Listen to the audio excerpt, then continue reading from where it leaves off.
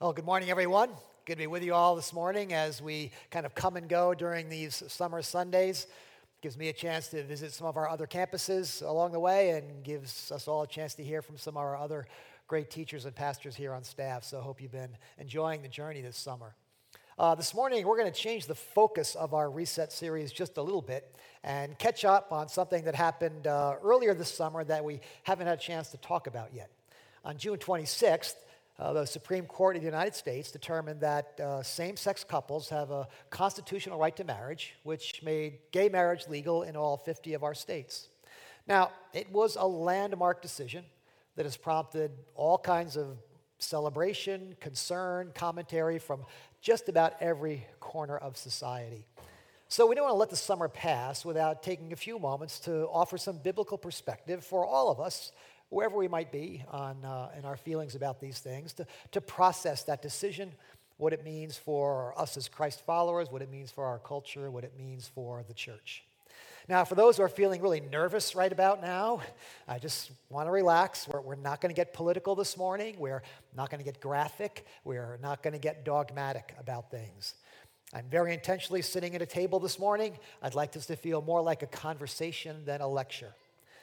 An honest, genuine, heartfelt, ongoing conversation as together we try to seek, discern, and follow God's leading in this and every other area of life. So thanks for entering into the conversation with a generous spirit and an open heart. I can't guarantee I'll stay in my seat the whole time, but I'll try to do that, okay?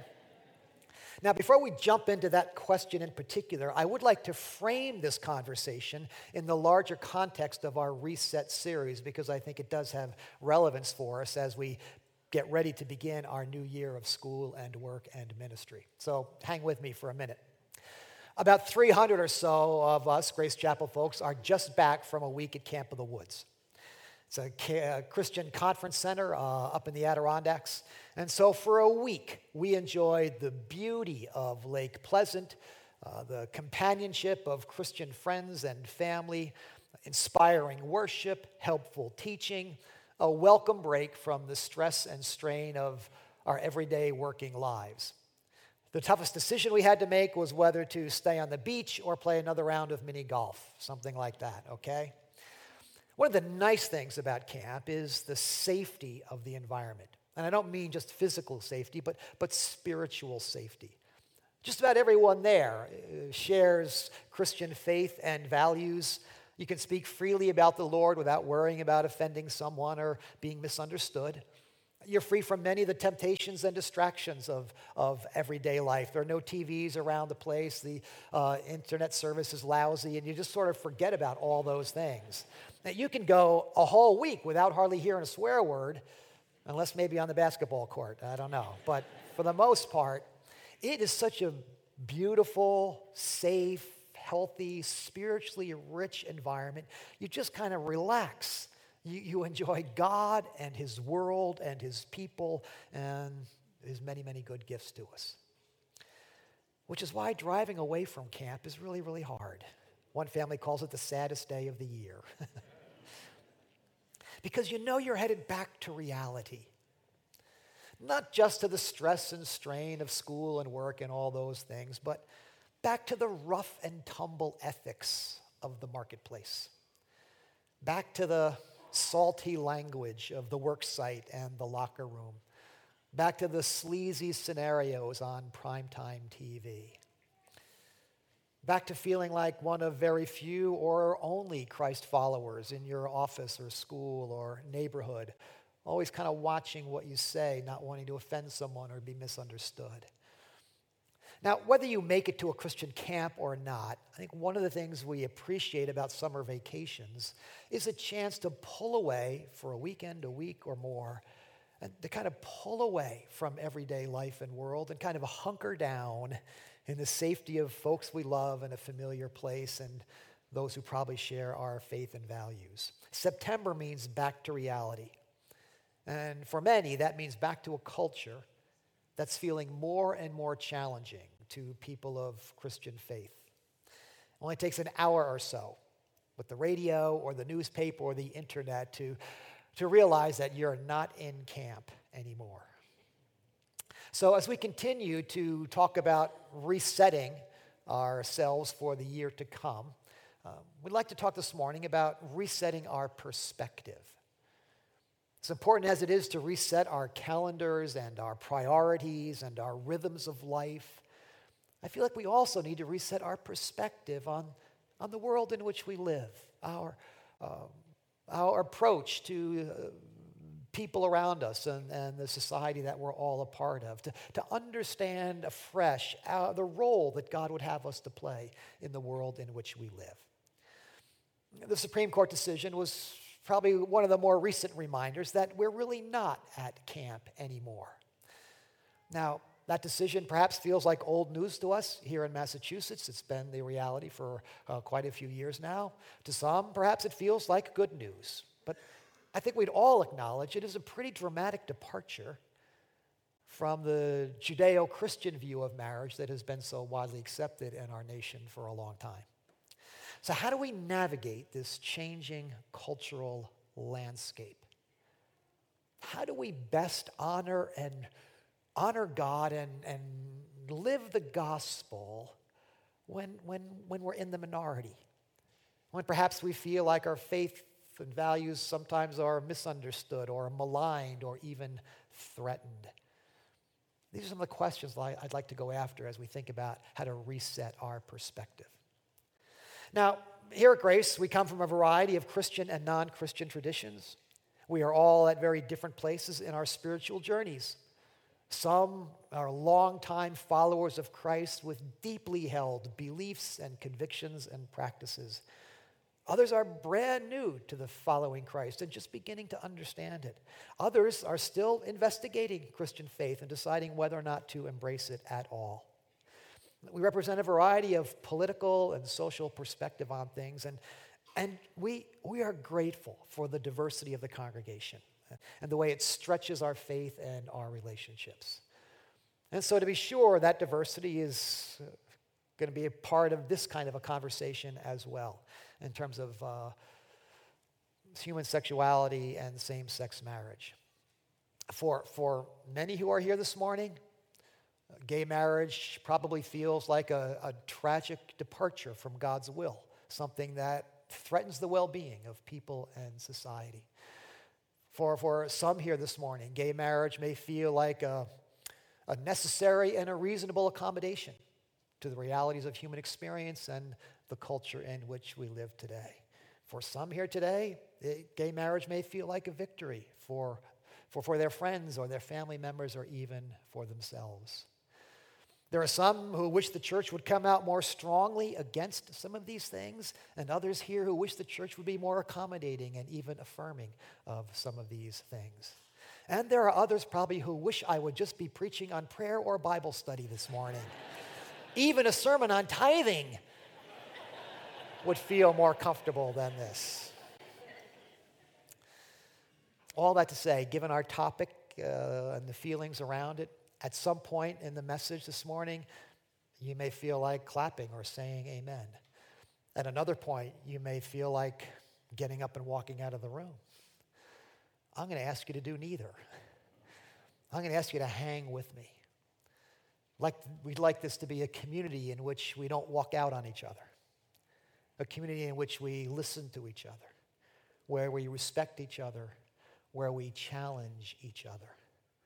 Believing that the Spirit often does his best work in community, and that Christ is formed in us as we do life and faith together.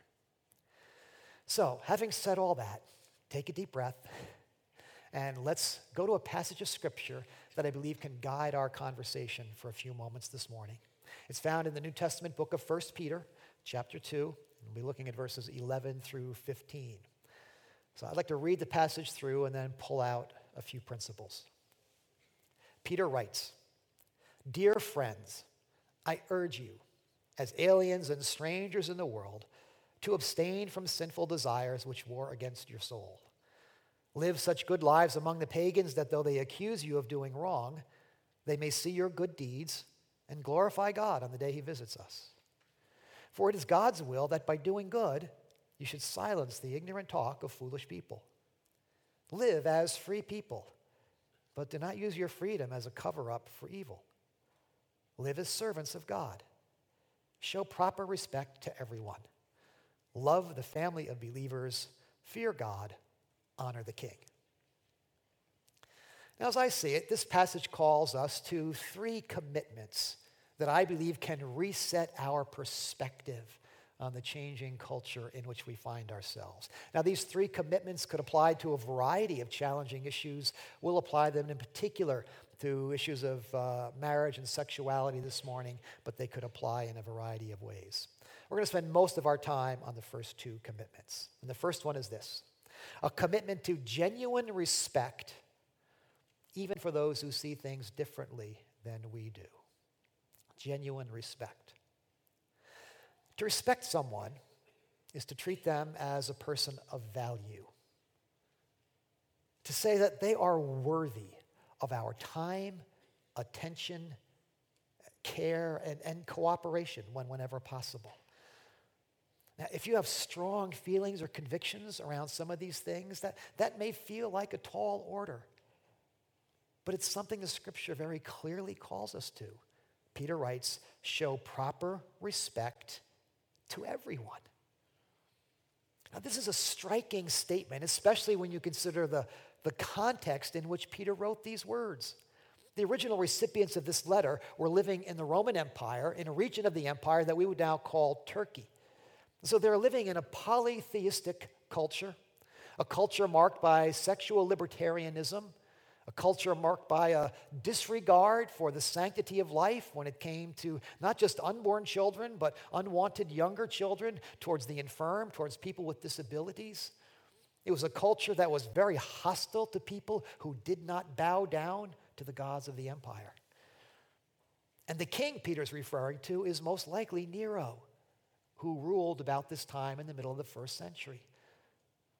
Now, in some regards, Nero was a very effective and efficient administrator, but his ethics and methods left a lot to be desired. He had his own mother and one of his wives murdered because they interfered with his affairs. He used public funds to support a reckless, lavish lifestyle.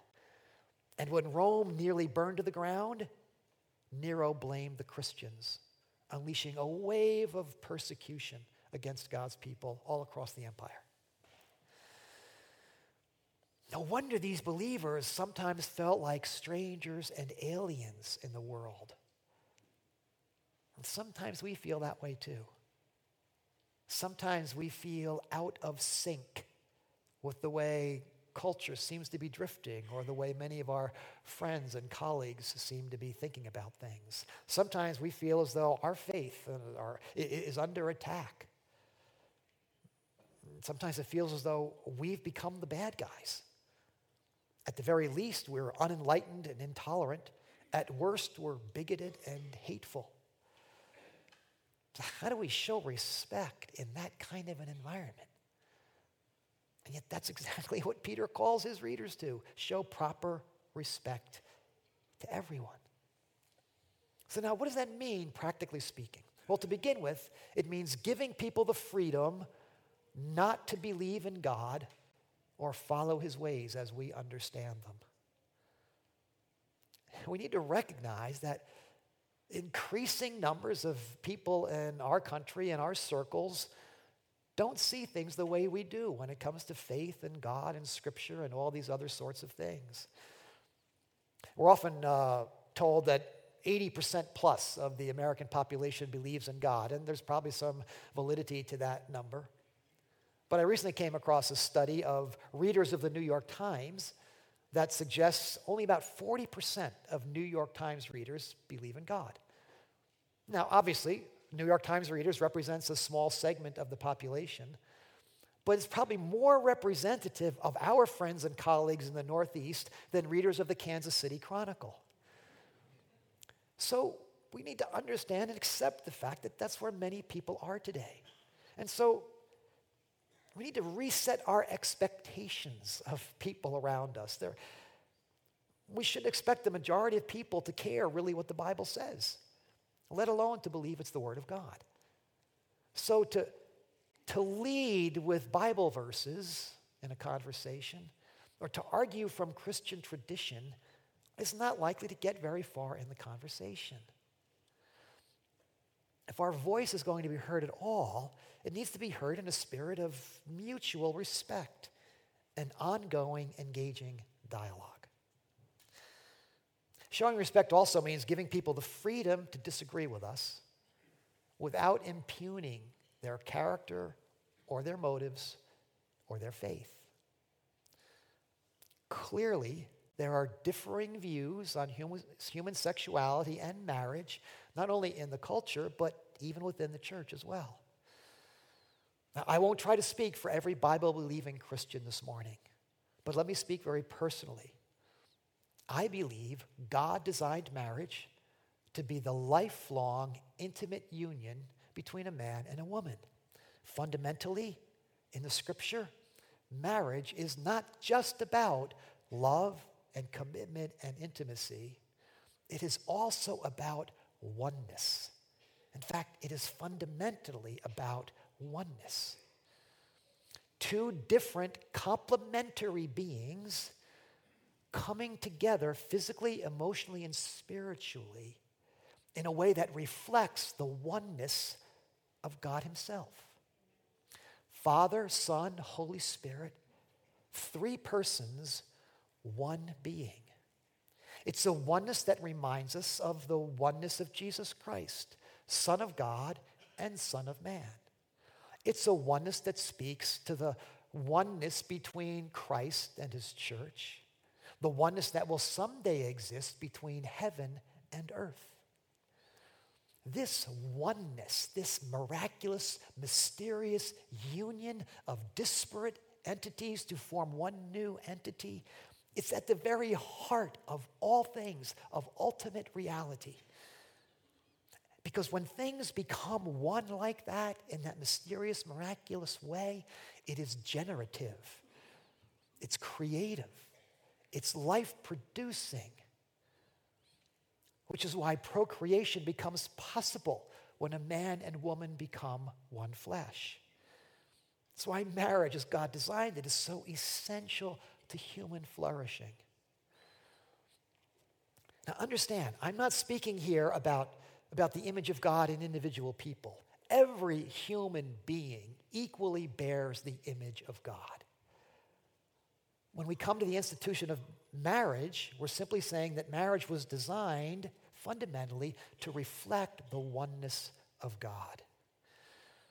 Now, unfortunately, the church has not taught that very well, and the church hasn't always lived that very well. And that's part of the confusion surrounding marriage today. Certainly, two people of the same sex can love each other, be committed to each other, be intimate with each other, be faithful to one another, serve one another.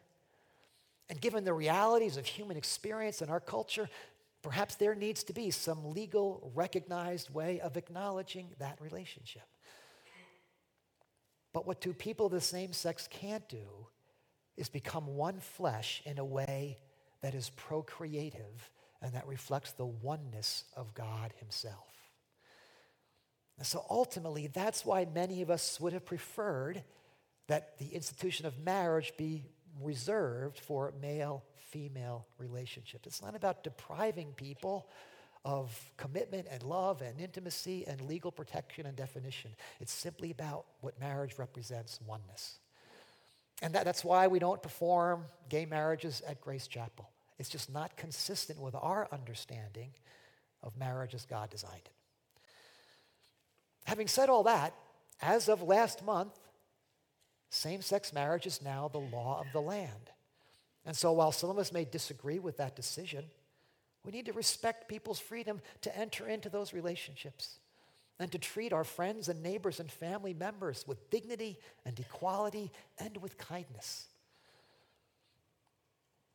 Some sectors of the church invested a lot of energy resisting the approval of gay marriage. Well, how about now if we invest equal amounts of energy reaching out in love and kindness to serve and minister to and with the gay community?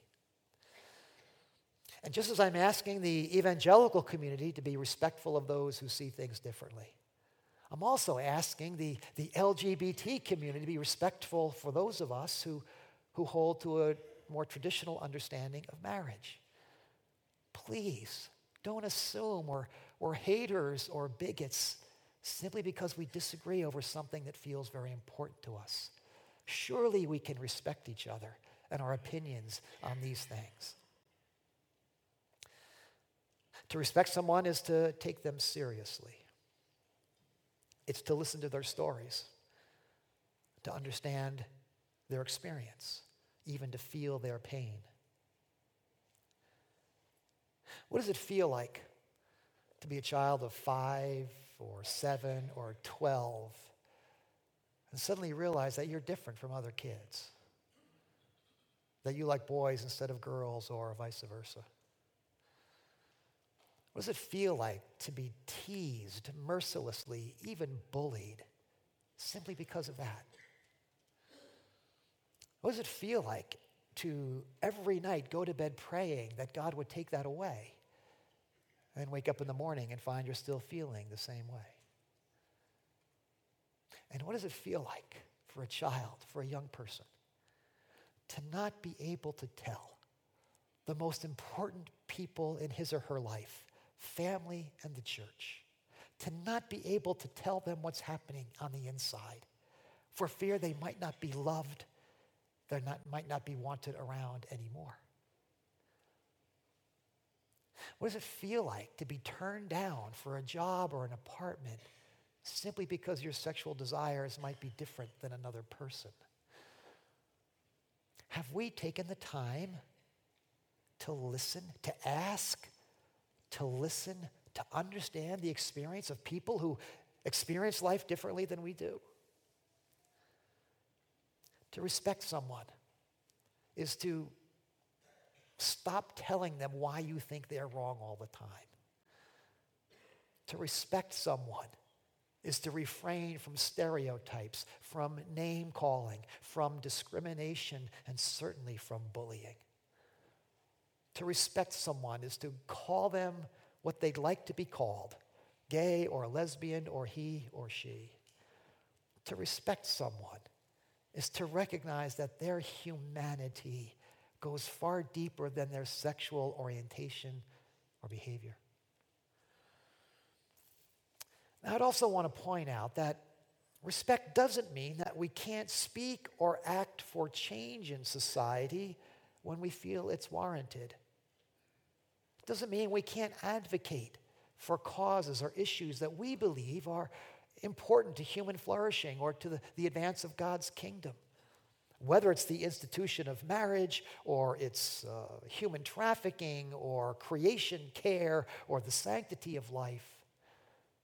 We have political options as 21st century American Christians that first century Roman Christians did not have.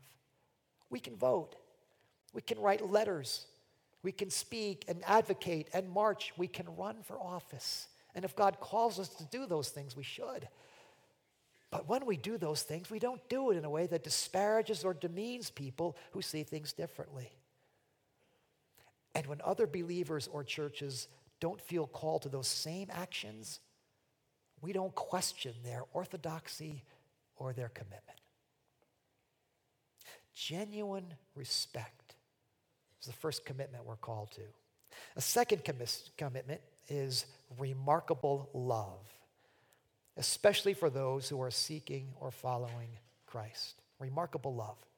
Peter writes, "Love the family of believers." Now, Peter wrote these words to a very diverse community of Christians. There were Jews and there were Gentiles. There were slaves and there were masters.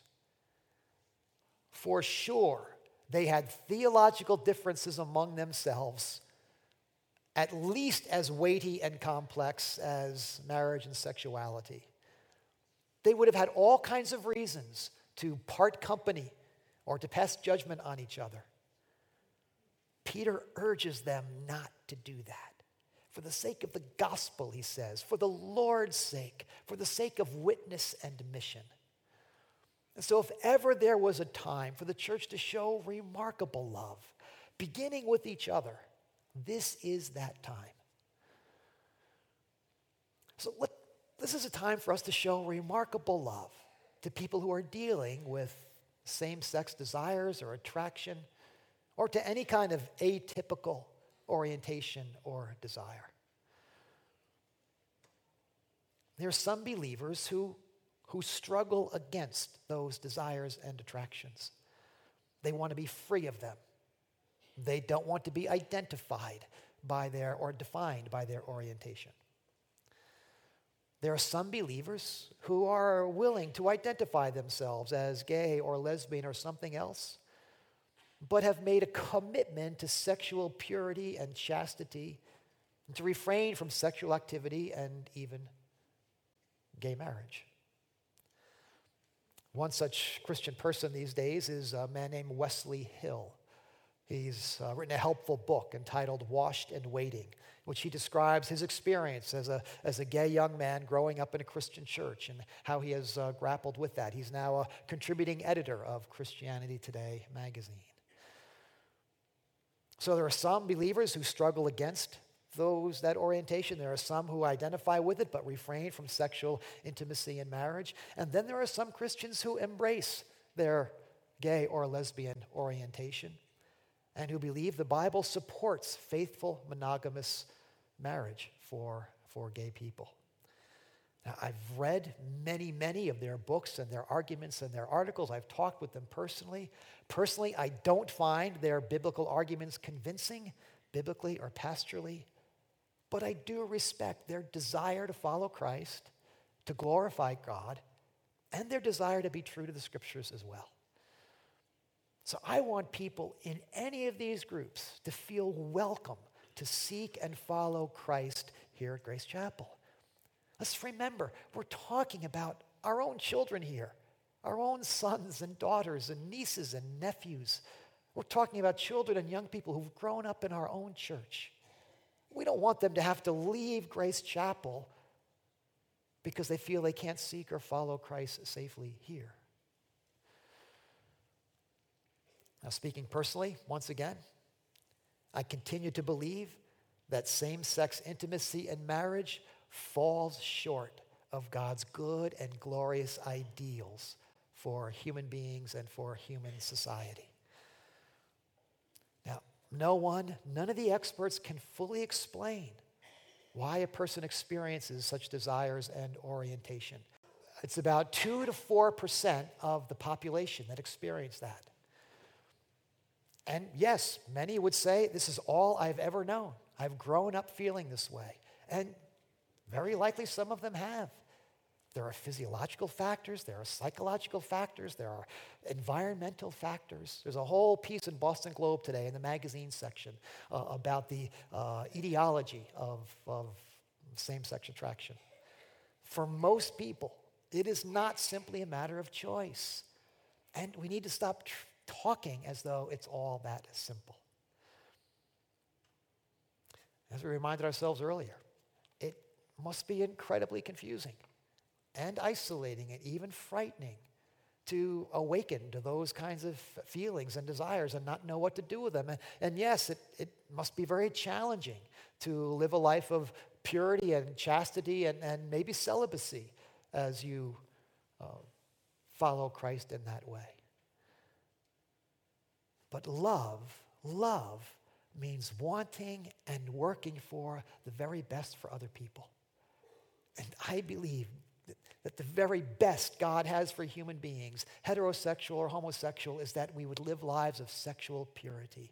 That's the truest, surest path to health and happiness for any human being.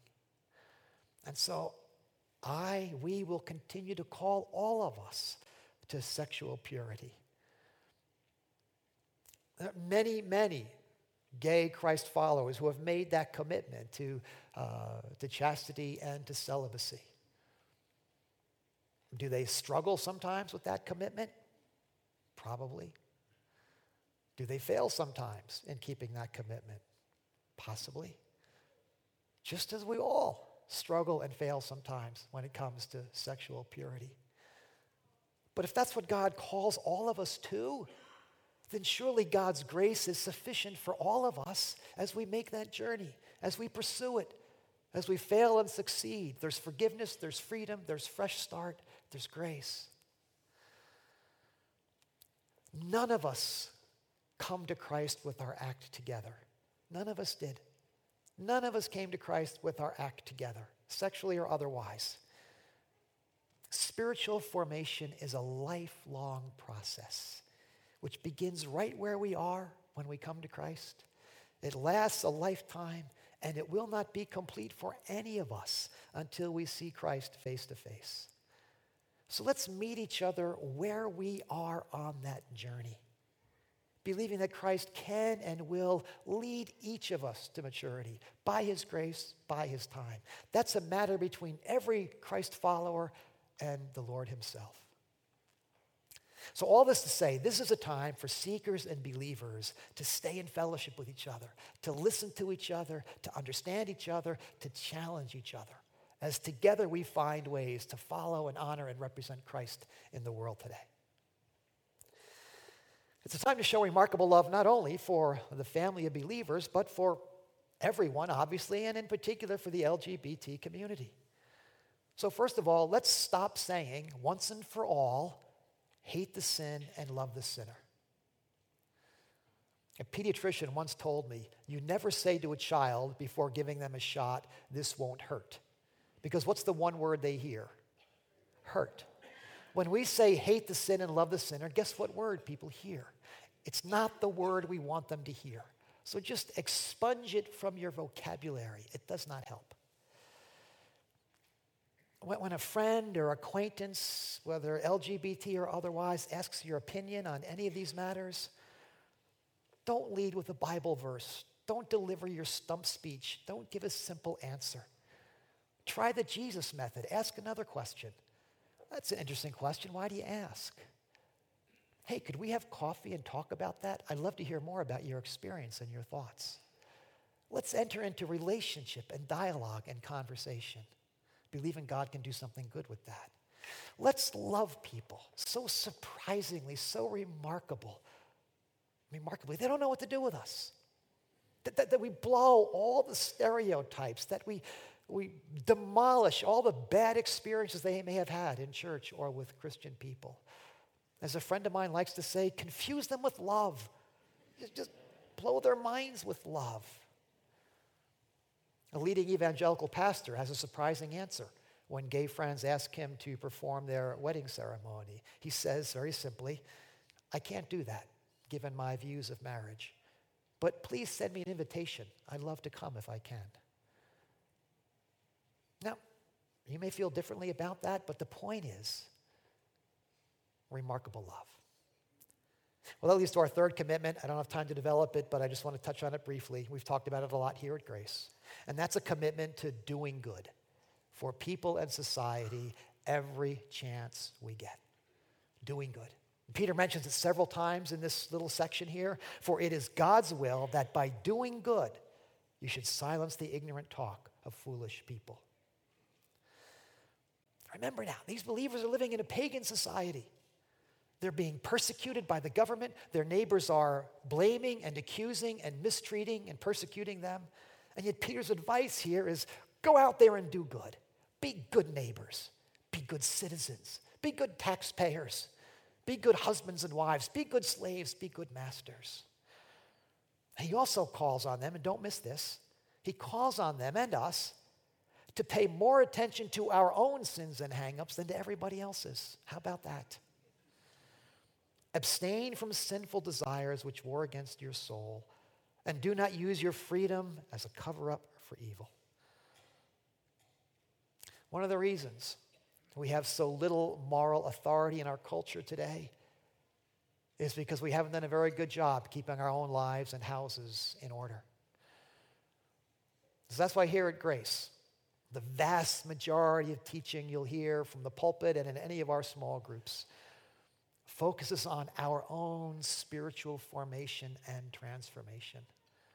We don't spend a lot of time beating up on the culture, trying to tell other people how they should live or fix or change people. That's all God's work. We simply want to call ourselves and anyone who's interested to live the best life possible for them in relationship with Jesus Christ. We want to call ourselves and everyone we know to come to Christ just as we are, to find forgiveness, to find acceptance and belonging in a community of faith, and to find the freedom to begin becoming the people we were meant to be, the people deep in our hearts we want to be. That's good news, and it needs to sound, it needs to look like good news to the people around us. Someone has said that sometimes it's more important to be good than to be right. Now, obviously, it's important to be both.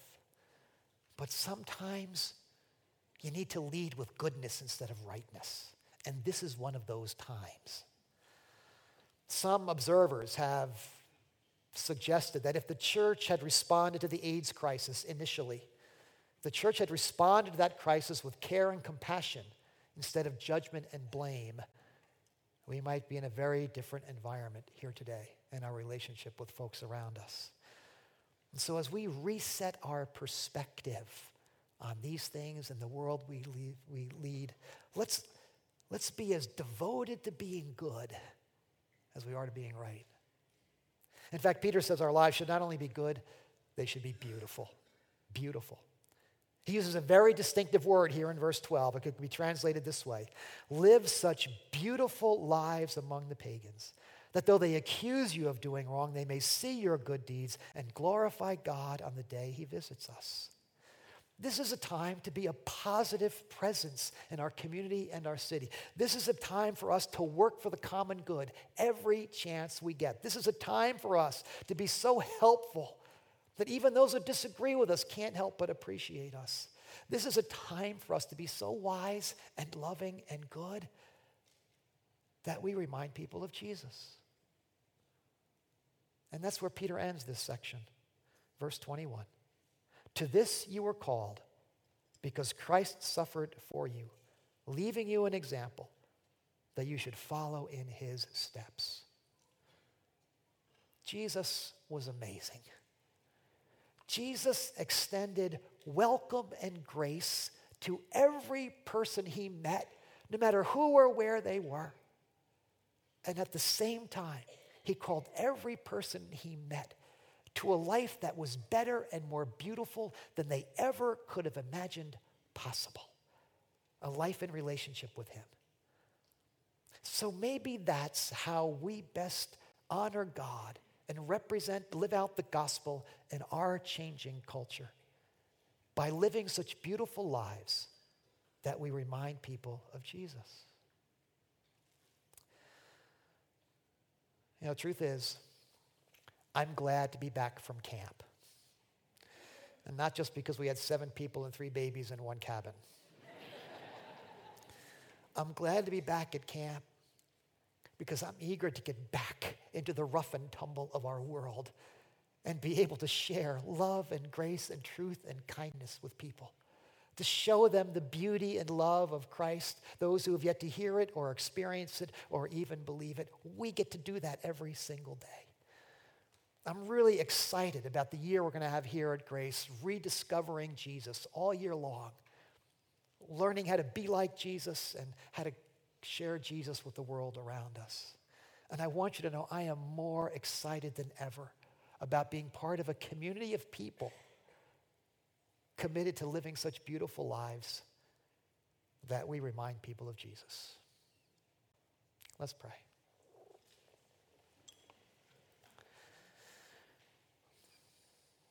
Lord, we're grateful for a time and a place to talk about important and challenging things.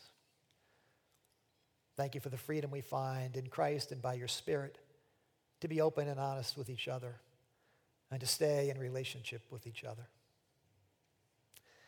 We're thankful for your scripture which guides us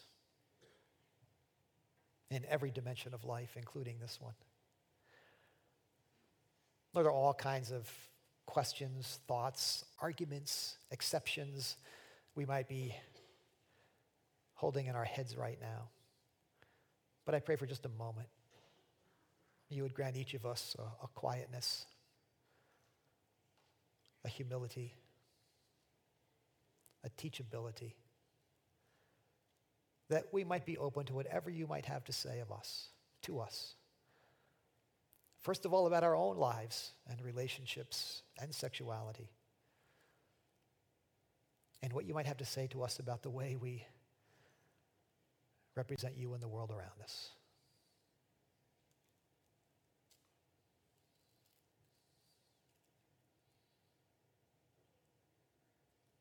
Pray for any who might be troubled by the message this morning for whatever reason.